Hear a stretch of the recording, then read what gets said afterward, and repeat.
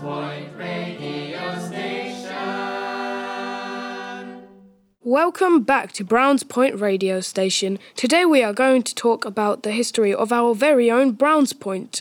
But first, breaking news. Miss Jane Armstrong has been thrown into prison due to her lack of evidence. She claims her son-in-law, Thomas Armstrong, is engaged with smugglers, but she has no proof of this.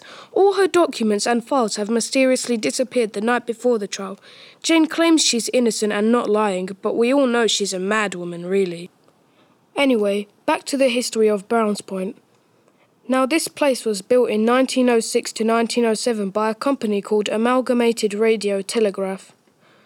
They began through the merge of a British and Danish company. In the second half of the 20th century, it was used as a 24-hour emergency watch for distressed calls in Morse.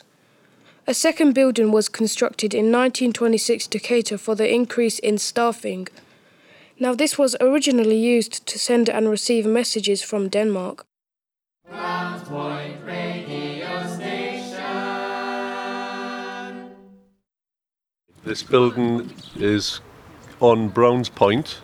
It's commonly known as Marconi Point, and that's because the man who had, I don't know if he invented radio or he had something to do with radio, or he might have been doing the first radio messages from shore out to ships and that, ship to shore, shore to ship.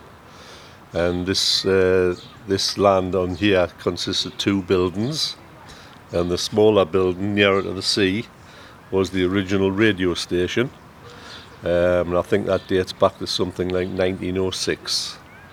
And then what happened was when things got bigger and more advanced, they needed to move the generators out of there into a bigger building, so they built this one. If you know anything about Browns Point, please send us a letter and we will read them out tomorrow.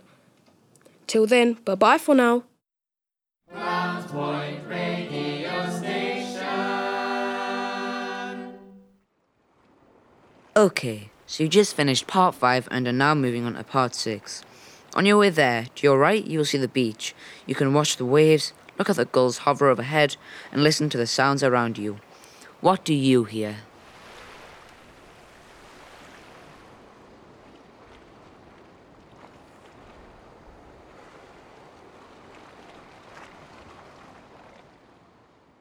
Continue along the little street and go down the steps at the end of the road, down to a concrete walkway. Carry on along the walkway until you will reach a steep path taking you back up to the main road. Follow your map along the road and look to your right. Stop when you see an old concrete promenade next to the water below.